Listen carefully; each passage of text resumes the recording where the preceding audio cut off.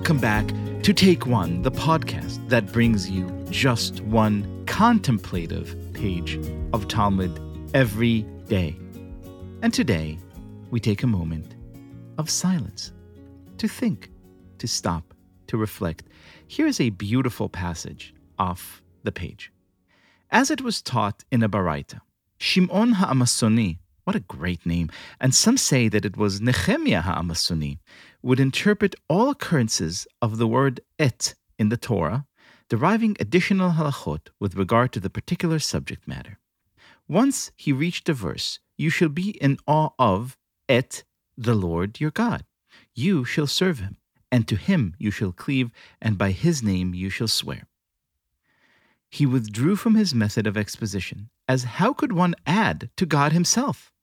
His students said to him, "Rabbi, what will be with all the etim that you interpreted until now?" He said to them, "Just as I received reward for the interpretation, so I shall receive reward for my withdrawal from using this method of exposition."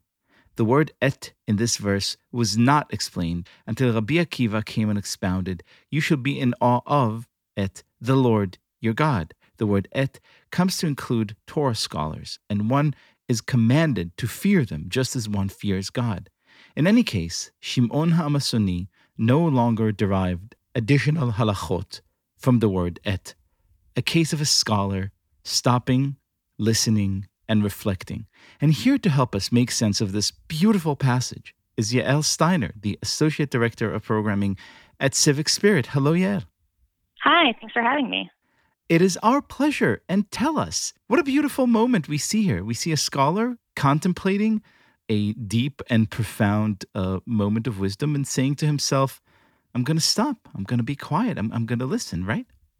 Yeah, so I think there are some really powerful lessons here for how we approach civil discourse, how we engage in conversation with the goal of enhancing our understanding. There are a few powerful things that this rabbi does that I think are lessons for all of us.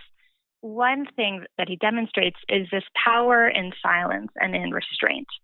In choosing to withdraw his method of interpretation, what he's really doing is listening to the text.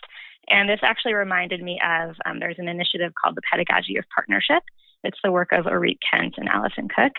And they talk about that in the process of learning a text with a chavruta, with a study partner, it's actually a chavruta triangle. There are really three partners. There are the two people who are studying together, and there's the text itself. And in the process of studying in chavruta, you are listening to your chavruta partner, and you're also listening to the text. And I think that what Rav HaAmasoni does here is instead of imposing his own will on the text, he's choosing in this moment to listen to what the text is saying. And that is leading him to make a decision about his method of interpretation.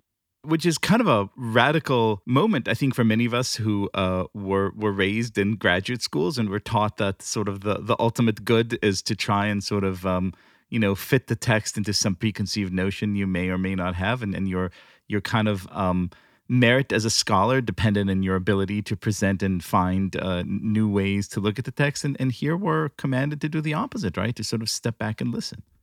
Yeah, it's withdrawing our own ego and really holding the text at the center and listening to the text. And that's, I think, the second and the most powerful aspect of this text is that he changes his mind when he encounters evidence that challenges his perspective. So this verse that he got to is all the way in Deuteronomy, which means that he's already interpreted, it must be thousands of examples of the word et and coming up with halachic rulings based on all of these words. So then after doing all of that work, he gets to an et that negates his approach. He realizes there's nothing that you can add to God. There's nothing I could add here.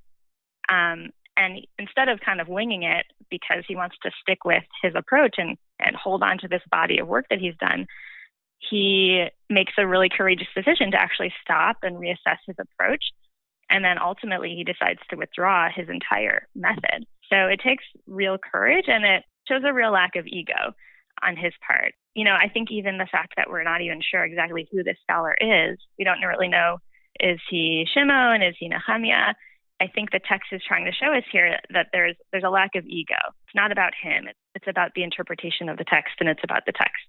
So the fact that he was willing to forgo his work because he's being intellectually honest, he wants to stick to his core principles, stick to his belief in the unity of God and that there's nothing that you can add to God, I think that shows real discipline and real courage. May we all be blessed with this discipline to put our own ego and preconceived notion and pride and dogma aside and simply stop and listen to the text and what it's telling us. Yael Steiner, thank you so much for being our guest. Thank you so much. This was really fun.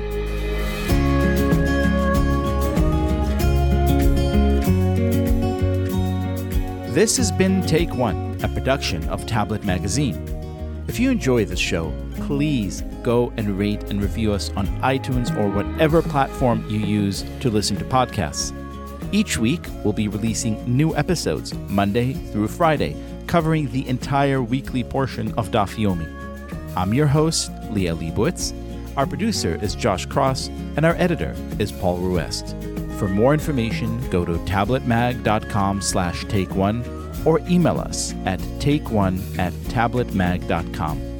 I hope we've made your day a little bit more Talmudic, and we'll see you again soon.